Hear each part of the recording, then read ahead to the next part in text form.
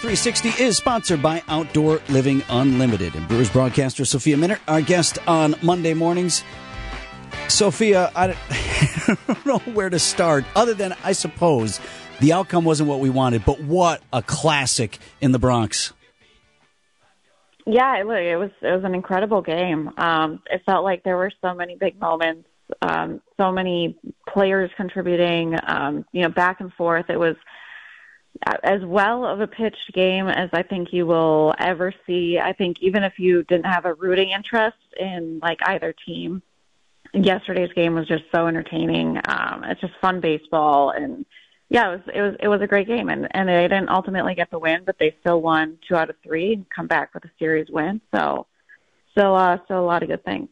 Sophia, in terms of managing the no-hitter, and of course also a game that you desperately wanted to win, did Craig Counsell talk at all about his decision-making process, in terms of whether or not to leave Corbin Burnes in? I feel like if the Brewers had scored in the top of the ninth, might have been a different decision, easier decision not to put Burnes back out there in the ninth since the Brewers didn't score. Yeah, I think there's a couple things that go into that. He had already gone through 8. He was over 100 pitches. There was still no score in the game. To push him out there for the ninth and get over, 110 and get into that mark, it just wasn't something that he was comfortable with, knowing that there was still no score. So there's always a lot of things that go into Craig's decisions. And also just they need Corbin Burnes to hopefully make a lot more really big starts here down the stretch. So what Corbin did was excellent. We've seen him do this before. It was just 2 years ago that he did it against Cleveland.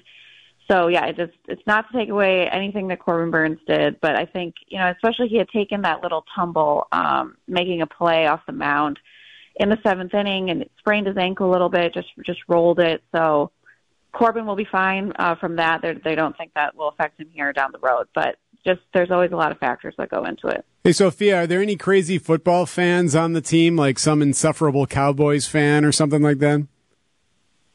No. Lorenzo Cain used to be a massive diehard Cowboys fan.